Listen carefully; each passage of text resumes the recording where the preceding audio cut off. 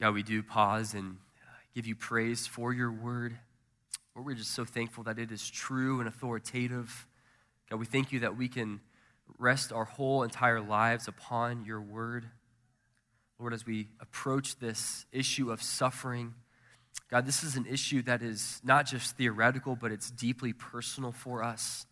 And so, Lord, we turn to you, the God who is sovereign over it all, and we pray, God, that you would give us a big view of who you are. God, we need a massive view of you. We need you to be strong and bigger than our pain and suffering. And so, God, give us wisdom to be able to discern this text. God, help us to think rightly about this issue of suffering, that it might glorify you today. We pray this in Jesus' name. Amen. Well, growing up, playing basketball for the majority of my life, I developed different friendships and relationships with players from the opposing teams. And I developed friendships with all kinds of different people who believed the same things as I did and people who did not believe the same things that I did. And there was one friendship that I had with a guy named Dan who I literally competed against basically my entire life. And we had a really close friendship throughout middle school, throughout high school, and even into college. And Dan knew exactly where I stood as it relates to Christianity, and I knew exactly where he stood. And one time, we got together for lunch in college, and I felt the Lord just leading me to just be a little bit more direct with where Dan was with Jesus. And so I just asked him straight up, I said, Dan, we've been talking about Jesus for years now. What are you going to do with Jesus? Do you believe in him? Are you going to follow him? Or do you not believe in Jesus? And I kind of went for it there because sometimes in our view of relational evangelism, it's hard to actually get there. We're building. And so there are moments when you do need to kind of get to the gospel. And his response was, Chris, you've been talking for years about this God who is so loving, who's so good, and yet I cannot have a relationship with a God who allows suffering to exist in this world. I can't believe that he's real, and if he is real, I want nothing to do with him. And I asked him to explain more of that because it kind of came out of nowhere with our friendship, and he shared with me that one of his friends actually passed away in a car accident from a drunk driver. And so for my friend, and for many of you and the conversations that you've had with people who have responded with the same thing, this issue today is deeply personal. This is not just some theoretical, philosophical issue. And I think what's underneath all of this is this line of reasoning, that if God is good, if he really is loving, and if he really is all-powerful, then why does he allow suffering and evil to exist in the world? Okay, it's a good question. It's a good issue to wrestle with. And so this morning, I want to answer two main questions as it relates to the issue of suffering in this world. Okay, the first question that I'm going to answer is, who is God? How do we view God specifically as it relates to suffering and the things that we experience in our lives? We got to start with who he is. And then the second question that we'll answer the second half of the sermon is, what's the purpose of suffering? We know that suffering is real, and we know that he's good and he's loving, so why does he allow it in our lives to exist? Okay, so those are the two main questions. Let's look at the first one, who is God? And I want to give us three aspects of who God is that I think is really helpful to think about why suffering exists in our world. So I'm going to be jumping around different passages here before we get to Ecclesiastes chapter 3. Okay, so the first aspect of who God is that I think is really helpful is to know that God's perspective is limitless. God's perspective is limitless. Isaiah chapter 46, verses 9 through 11 says this. It says, this is God speaking. It says, remember the former things of old, for I am God and there is no other. I am God and there is none like me, declaring the end from the beginning, and from ancient times things not yet done, saying, my counsel shall stand, and I will accomplish all my purpose, calling a bird of prey from the east, the man of my counsel from a far country. I have spoken, and I will bring it to pass. I have purpose, and I will do it. So this first aspect, that God's perspective is limitless, is so important as we wrestle with this issue of suffering. So what God is saying here in Isaiah chapter 46 is God is separating himself from all of creation. God is saying, I stand on top of time, and I see the past, I see the present, and I see the future, and I see it all at once. That's God's perspective. That's his viewpoint on the world. Now, that's a very different viewpoint than what you and I have. Like for us in this life, we might be able to live to be 90 or maybe 100 years old, right? That's a very limited viewpoint on life. I know for me, like I'm 30 years old. Got a limited amount of experience in this life, very limited viewpoint, and I maybe know what tomorrow holds for me. Like I think I know what tomorrow holds for me. Like I think I'm gonna wake up, I'm gonna work out, I'm gonna spend some time with the Lord, I'm gonna head to work, have a full day of work, get home, have dinner, play with my girls, spend time with my family, and then go to bed. I think that's what's gonna happen tomorrow, but I don't know. Like anything could happen. Like my viewpoint is so limited. And yet what Isaiah chapter 46 is telling us is that God doesn't just see a moment, he sees every moment, including the moments that will never happen, and he sees them all at once. Okay, so God's perspective is limitless. This is a God who is sovereign, who is in control. Nothing surprises him, nothing takes him off guard, including the suffering and evil in this world. And Isaiah 46, in fact, says that he has a purpose and he will accomplish it. So not even the suffering in this world will thwart his purposes and his plan. Okay, that's the first aspect of God that we need to keep in mind as we talk about this issue of suffering. Here's number two, is that God knows us intimately. God knows us intimately. In Psalm 139, verses 13 through 16, we read this. It says, "For you formed my inward parts. You knitted me together in my mother's womb. I praise you, for I am fearfully and wonderfully made. Wonderful are your works. My soul knows it very well. My frame was not hidden from you when I was being made in secret. Intricately woven in the depths of the earth, your eyes saw my unformed substance. In your book were written, every one of them, the days that were formed for me, when as yet there was none of them." Okay, this is also really helpful as we think about this issue of suffering, because we not only have this God who stands on top of time, whose perspective is limitless, but we also have a God who is intimately aware of every detail of our lives.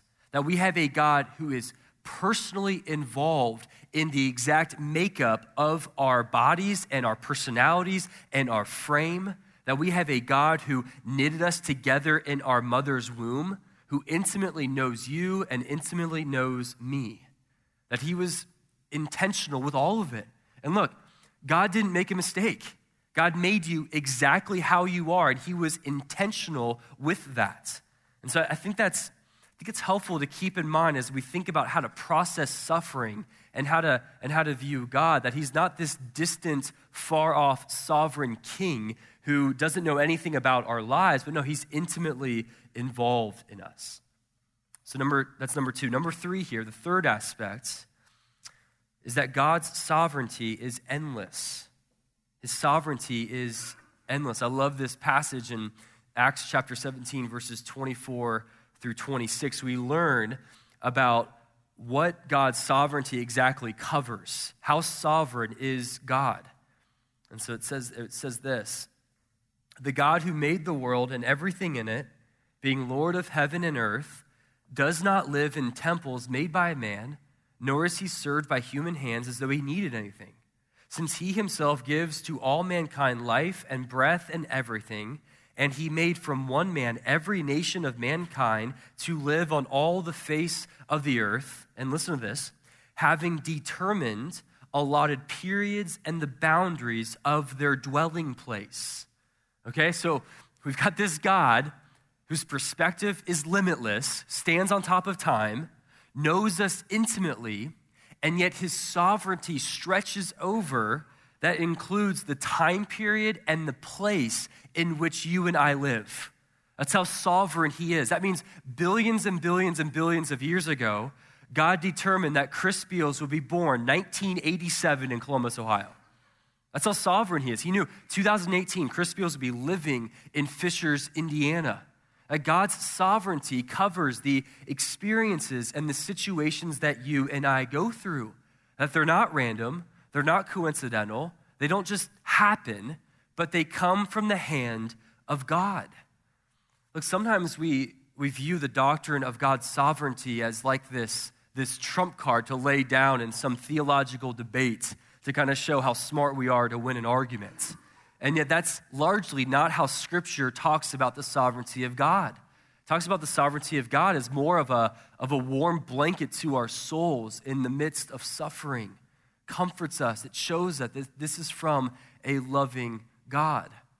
So I wanted to point out those three aspects of who God is to kind of give us the right lens to view God as we experience suffering in this world. Okay, so now flip over to Ecclesiastes chapter 3, and let's look at these first 8 verses for a moment.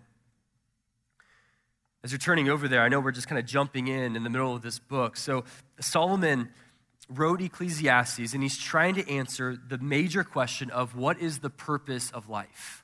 Okay, this is coming from a man who is the most wise man that's ever lived, probably one of the richest men that ever lived. He had all kinds of pleasures to pursue. He had many kinds of women and wives, and yet he's wrestling with what is the purpose of life? Why am I here? And then he gets to chapter 3 of Ecclesiastes, and he writes these 8 verses, and what he's trying to do, he's trying to capture every kind of experience known to man. Now, this list is written in a way to be exhaustive. He's trying to say what are things, what are realities that every single one of us might experience? And so he writes this list. Typically, when Ecclesiastes chapter 3 is being talked about, it's almost talked about in a way of these are just kind of the cards that you're dealt with in life. These are things that just happen to you. Okay, like if you remember the band The Byrds in the 1960s, so everybody under the age of 40 has no idea what I'm talking about. That's okay. But they wrote a song called Turn, Turn, Turn, and they used Ecclesiastes chapter 3 for part of their lyrics. And in that song, the way that they talk about these different things, these different seasons of our lives is these are just things that happen to us. These are things that the ups and downs of life just kind of happen to us almost coincidentally, and that we all experience them. And I just want to push back on that based on what we know about God, especially these first 3 aspects. These are not just things that happen to us, but I believe that out of God's sovereignty, these are the ingredients of life that God sends into our lives. That if these are ingredients, God is going to mix some of the flour and some of the sugar in our lives based on his perfect knowledge of us, based on his eternal wisdom, based on his perfect sovereignty, his endless sovereignty. Out of that, he's going to send these different ingredients into our lives, which includes suffering. And I don't know about you, but that makes me uncomfortable. Like, I don't like that. Like, I would much prefer this list to be more of a buffet. Like, I wish I could just kind of pick and choose what I like from this list and throw out the rest. Like, I would love just to take, some laughing. I'll take some loving. I'll take some healing. I'll take some dancing, but probably not too much because I went to a Southern Baptist seminary. But I would just like to pick and choose here. And I think if you were honest, you would probably want to do something similar. And yet that's not really how it works. Because the reality is, even if we could pick and choose from this list, you and I would not choose correctly. Like, our vision is too limited. We're standing too close. We don't have the perspective that God has. We would choose wrongly. And I think what God would say to us is, look, I love you way too much to ever let that happen.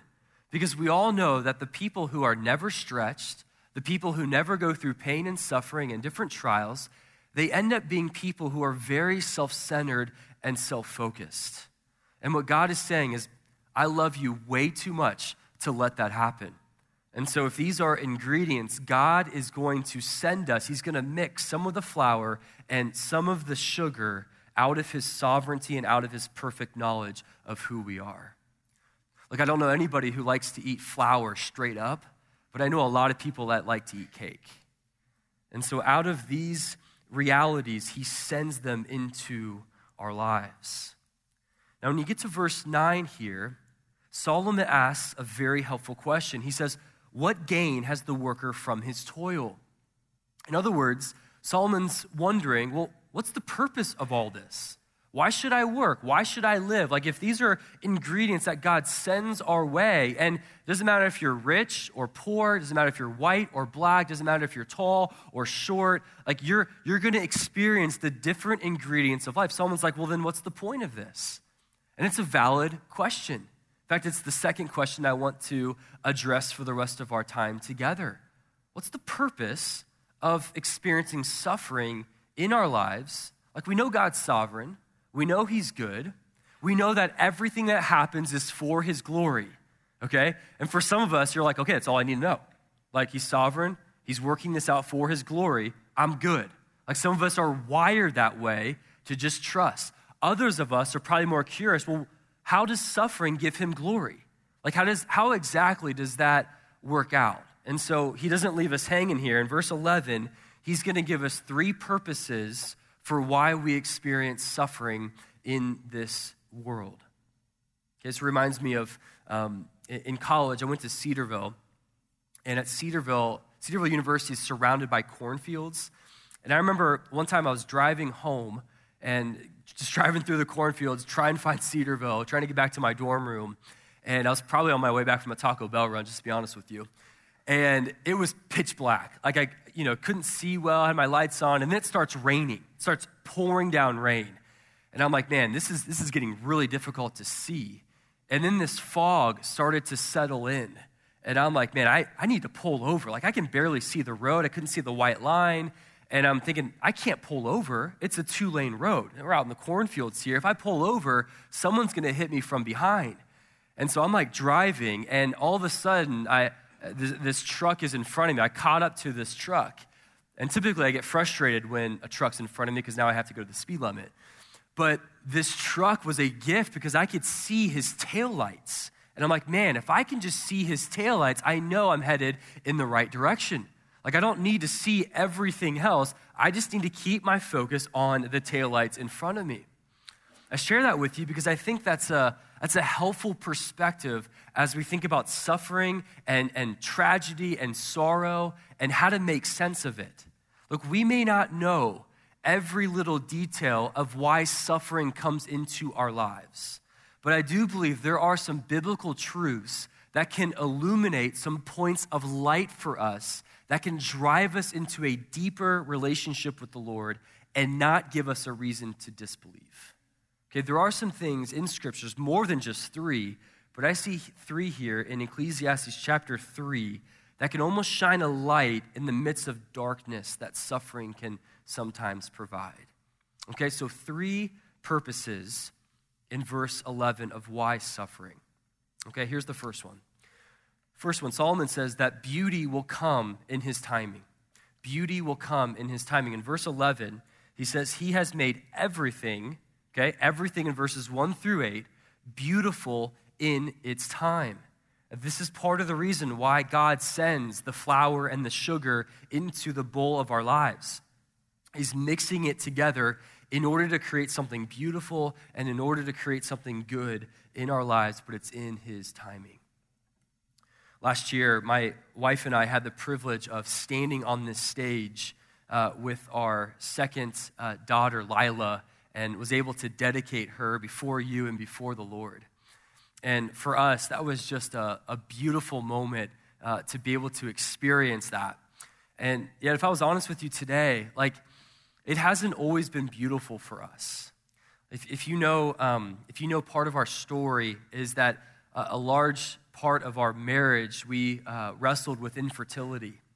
And several years of just not being able to have any children. And it actually led to being able to adopt our oldest daughter, Ellie.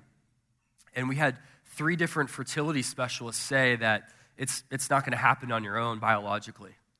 And we just had a lot of dark moments over the years, just wrestling with the why questions, wrestling with God, why are you allowing this to happen? And infertility is like one of those things that's really hard to wrestle with because it's hard to explain, it's hard to talk about, and it's really not talked about a whole lot. And I just remember we were wrestling with the Lord, asking a lot of questions that Job asked the Lord, just asking him questions out of frustration, out of desperation, out of confusion. Just, God, why are you allowing this? How are you going to make good come from this? Remember, we were just clinging to the promises of God. I remember one time I had my Bible open to Romans 8:28, and just a powerful promise that God will work out all things for the good of those who love him and are called to his purpose. And I remember as a pastor just like staring at that verse. And in that moment, just asking the Lord, really? Like, really, you're going to use this for my good? Like how are you going to use this? Like, is there going to be some type of miracle in our lives here? Like, and just wrestling with the Lord and trying to cling to him, but just having a hard time seeing the purpose behind it all. And during those years and during those seasons, just felt the Lord just speaking back to me, speaking back to us, saying, Chris, do you really trust me? Like, do you trust me that even if I send you an ingredient of life that is painful, that you don't have all the answers to, are you still going to trust me that I'm enough for you and that I'm going to make this beautiful in my timing? And like that's really the question. Like when you get down to it, when you're going through suffering, that is the question that you have to wrestle with. Like, is God really enough for you? Do you really trust in him? Even when you don't have all the answers, even when you can't figure out the why, are you going to trust that he will make this beautiful in his timing, whether on this side of heaven or the other side of heaven? Look, I know that some of you are going through things right now, just a season of suffering that we have no answers to. Some of you are going through incredible amounts of pain and sorrow and just no idea why this is happening. I know some of you are just ready to give up on the Lord, like ready just to throw in the towel. You're saying to me, I didn't sign up for this. Like, this is too hard. I can't reconcile a loving God allowing this to happen in my life. And look, if I could just plead with you this morning and just encourage you, don't give up now. Don't throw in the towel. You're going to miss the beauty of Romans 8:28, that he will work this out for your good and for his glory. Don't give up now. To press into him, to look to him, to cling to his promises, and to trust that he will make this beautiful in his timing. Okay, I appreciate John Piper's illustration on suffering. His analogy here, I think, is really helpful. He talks about how sometimes we view God in the midst of suffering as the ambulance, that God kind of comes in after the wreckage, after the suffering. He didn't know about it, and he's there to minister and to help clean up the mess. And Piper says that we should actually view God more as the loving surgeon, that everything comes from his hands, and he's a loving God, and there might be some pain, but God is after our good. He's after our restoration and our healing. He's going to make this beautiful in his timing. Like, I just think that we're so often on the human side of time, where we're just unable to see and understand how he's going to make this beautiful in his timing. We can't see well enough. Like, I know I've got things in my own life I'm 5, 6, 10 years removed from, and I still don't know. Still wrestle. Like, how is he going to make that beautiful? I don't know. And I know you've got things in your own life wrestling with the same thing. And I just sense the Lord just speaking back to me saying, Chris, you're too close. Like, you don't see well enough. You're too close to the jagged glass. You can't stand back far enough to see this beautiful picture of how he's going to turn it for my good. You're going to have to trust me. And I think that's what it really comes down to, that out of God's perfect sovereignty, out of his eternal wisdom, out of his incredible knowledge of who we are, he sends these ingredients into our lives. And in that, we can rest and we can trust that he will make this beautiful. So I believe that's part of the purpose of suffering. Number 2 here, second purpose that Solomon highlights for us is that suffering has a way of exposing our soul-craving desire for God. Verse 11 still, he says he has made everything beautiful in its time. Also, he has put eternity into man's heart. And so out of God's sovereignty, out of his perfect knowledge of us and his eternal wisdom, he sends us the ingredient of pain and sorrow and suffering, largely to show us that we were made for another world, that this world is not our home, that God has put eternity into man's heart. And so we have this God-sized hole, this God-sized void in our souls. And sometimes we try to fill that with having the perfect career or having the perfect relationship or having the perfect set of ingredients. And part of the purpose of suffering is to show us that we were made for eternity with God in heaven forever and ever. That we were made for a world in which there will be no suffering. There will be no more pain. There will be no crying and weeping. That there will come a day in which we will be with God forever and ever, and there will be an end to the pain and the suffering in the world. And suffering has a way of like shielding our hearts from filling that void with all kinds of other things.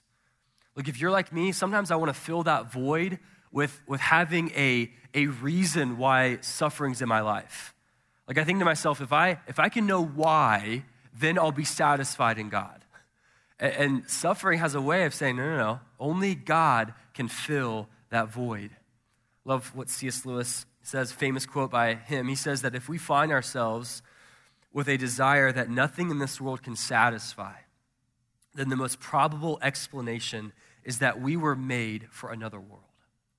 And I think suffering gets right at that and exposes this eternity-type craving desire that we have that we need to fill with the Lord Jesus. Look, if you're here today and you're not a Christian and you're not a follower of Jesus, maybe you're here and you're a seeker or you're a skeptic and you're kind of wrestling with some of these issues, look, we want you to know that you were made to have a relationship with God. We want you to know that God has wired you in a way to crave eternity, to crave being with God forever and ever. Look, I just want to encourage you, like, there is a gap between you and God, and that gap is what we call sin. And it's caused because of our disobedience. And yet the reason why we make Jesus such a big deal at this church is because Jesus filled that gap. That Jesus removed that separation between us and the Father by dying on the cross for our sins. And so if you're not a Christian this morning, I want you to know that God loves you, ferociously loves you, so much that he sent his son to die in your place in order for you to have a relationship with him. And so I just want to throw out this invitation for you just to come to faith in Jesus, to believe in Jesus, and to turn from your sins. And I don't know if you're here and you're going through suffering right now, and I just wonder, is the Lord allowing this suffering in your life to bring you to Jesus? And so if you're here and you're not a Christian, I would love to talk to you about what it means to follow Jesus. I'd love to talk to you about what it means to put your faith in Jesus. I'll be down here in the front after the service. Would love to have that conversation with you. But this is part of, I think the purpose of suffering is to drive us into the person and the work of who Jesus is. Number 3, the last purpose I think that Solomon points out here in verse 11 is that suffering reminds us that he is God and we are not. That he is God and we are not. It says in verse 11, he has made everything beautiful in its time. Also, he has put eternity into man's heart, yet so that he cannot find out what God has done from the beginning to the end. Now, I dislike this third point here. Like, I want to figure God out completely. And yet, part of the purpose of suffering is that to show us that we will never be able to figure out God completely. That God has orchestrated things in this life and according to his plan that we will never know fully. And I don't like that. Like, I want God to fit in my neat categories. Like, I want God to fit into my system of theology. Like, I want to trust in a God that is predictable. Like, that's better for me. I want, for once, God to just follow my equation for life. Like, my equation for life is A, if I do what is right, plus B, if I avoid some of the major sins, then that'll equal C. I get to pick and choose what I want from this list of verses 1 through 8. Like, that's my equation for life. And I want for God to fit into that equation. And yet part of the purpose of suffering, I know for me, is that God reveals the fact that I'm always trying to shrink him into my equation. Like, I'm always trying to make him small enough to fit into my neat categories so that I can either understand him fully or that I can control him. And look, that's not what I need in the midst of suffering. And that's not what you need in the midst of suffering, is to figure God out completely. What we need more than anything is to have a God who is so massive, who is so much bigger than our finite minds, because you and I, we can't see clear enough of why he's doing what he is doing. I think one of our core problems in the midst of pain and suffering is that we don't think of God as that much bigger than us. Like, we might think of God as a slightly smarter version than us, and we sometimes like it that way. We feel like we can predict God or manage God or know everything about God. Some of the mystery related to God and suffering really makes us uncomfortable. And we think either God is hiding something from us or I'm just not smart enough to know, and it's hard to live within that tension. So what we tend to do is we tend to shrink him down to fit into our neat categories. And what that does, it creates two problems for us in the midst of suffering. One problem is that we remove suffering from being part of his sovereignty. Like, we can't reconcile God being good, powerful, and suffering, so let's just remove this from his control. It's one problem. The second problem is we want to shrink him down so that we can understand every purpose and every reason why suffering comes into our lives. That we think, with our finite minds, we can actually understand an infinitely wise king.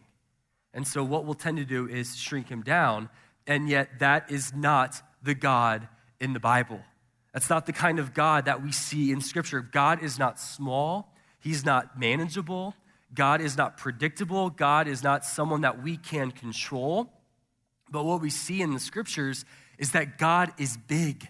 He's bigger than big. He's bigger than any type of word that we can use to describe big. He's actually impossible to fully comprehend and to fully describe. He defies our abilities to categorize him or even to talk about him rightly. And look, here's the irony. The irony in all of this is only a God like that, who is that big, is capable of explaining life's mysteries, who is capable of walking beside us in the midst of pain and suffering, who is capable of giving us a real sense of purpose in this world. That we need a massive, huge God in order to rightly walk through pain and suffering. It's like what the British philosopher Evelyn Underhill famously said that a God that is small enough to be understood is not big enough to be worshiped. In other words, if you have a God that you can fully understand, that fits into your categories, you don't have God anymore. God is infinite. God is bigger than what our minds can comprehend. And that is the rub in the midst of suffering and pain. And it stretches our faith and it stretches our trust. Look, if his wisdom is as high above mine as his power is above mine, then the most rational conclusion is that there will be some things beyond my immediate ability to understand. And it's entirely possible that God has beautiful purposes that he's working out that I just can't see right now or understand. Bart Ehrman, who's a New Testament scholar at the University of North Carolina, he's a New Testament scholar, but ironically, he lost his faith a few years ago.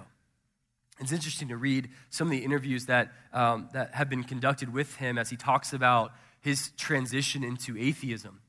But he talks about how the reason why he lost his faith is because of the presence of purposeless evil. And it's interesting to talk about like evil having no purpose. Just kind of thinking about that category, I think it's a huge assumption to make to claim that evil has no purpose. Like if there is a purpose, then we'd be wise enough to fully detect it. I think it's quite arrogant of us to think that we, with our limited knowledge, would be able to perceive every purpose of an intimately wise God. And so for him, it created a crisis of faith that led him away from believing in God. And yet for me personally, I just keep coming back to the cross. I think the cross is such a beautiful example of the worst kind of suffering that ever took place. I mean, you have the perfect Son of God who was completely innocent and yet was tortured and died under God's sovereignty. That happened with God still on the throne. And I look to the cross because I may not know every reason why there's pain and suffering in my life, but I look to the cross because the cross shows me what pain and suffering can't mean. That it can't mean that God is not in control or that God is absent. See, if there was ever a time in which it seemed like God was not in control or that God was absent, it would be at the cross. I mean, imagine what Mary must have felt like as she's watching Jesus die right before her, thinking, God, why are you allowing this to happen? This great suffering, this great evil. And yet it was in those moments that God was doing some of his most amazing work. See, God orchestrated that moment out of his sovereignty.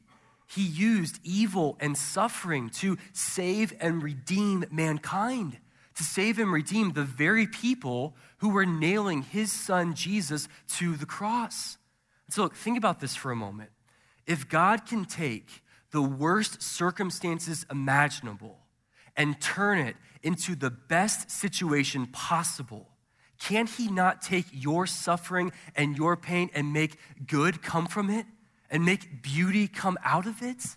If he can use the cross into something that results in the salvation of the world, can he not use your suffering in your life? See, I think that's what God is doing in our pain and in our suffering. It might feel like a dark night in the soul, but God is at work making things good, turning things out in your life that you may not see right now, that you may not understand, that you're forced to trust him.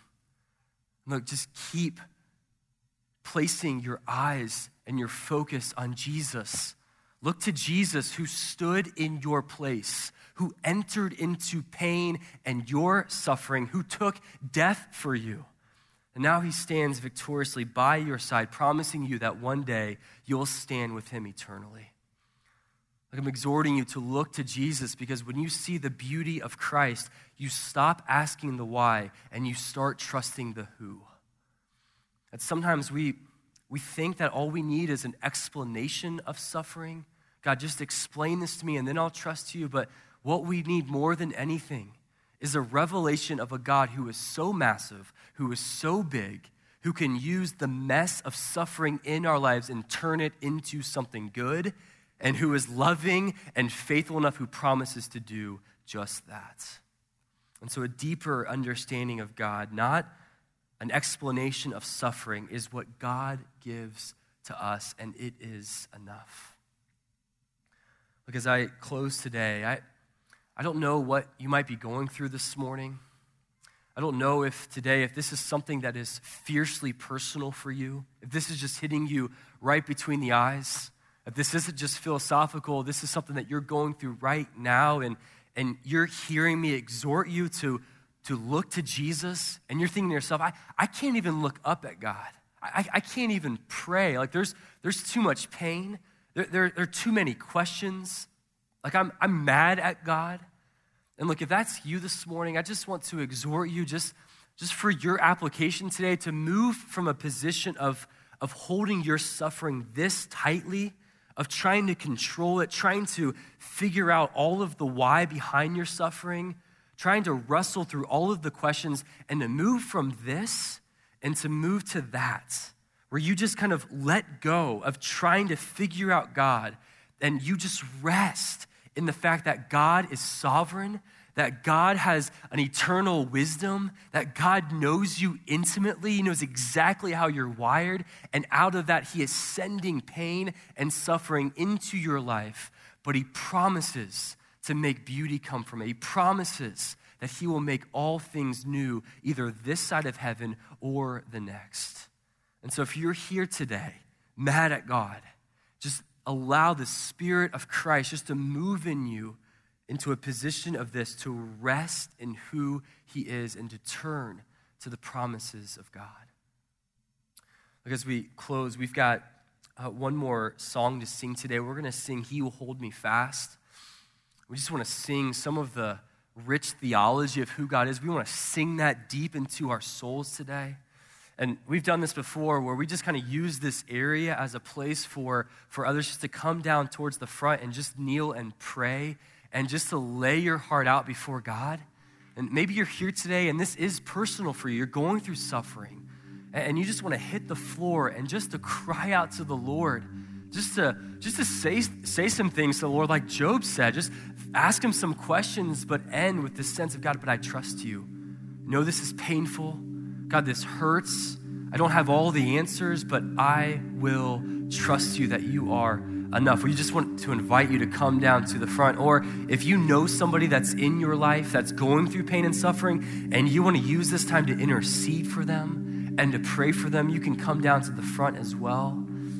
And look, church, as people come down to the front, if you're an elder or staff or a small group leader, or if you're just a Christian, and you see somebody coming down to the front and they're by themselves or they're just praying by themselves, why don't you join them and just put your hand on their shoulder and just pray for them? Let's not let anybody just come down here by themselves. Or if you're going through suffering and it's too scary to come down by yourself, grab the person next to you and say, hey, can you come with me? Can you pray with me as we go and seek the Lord together?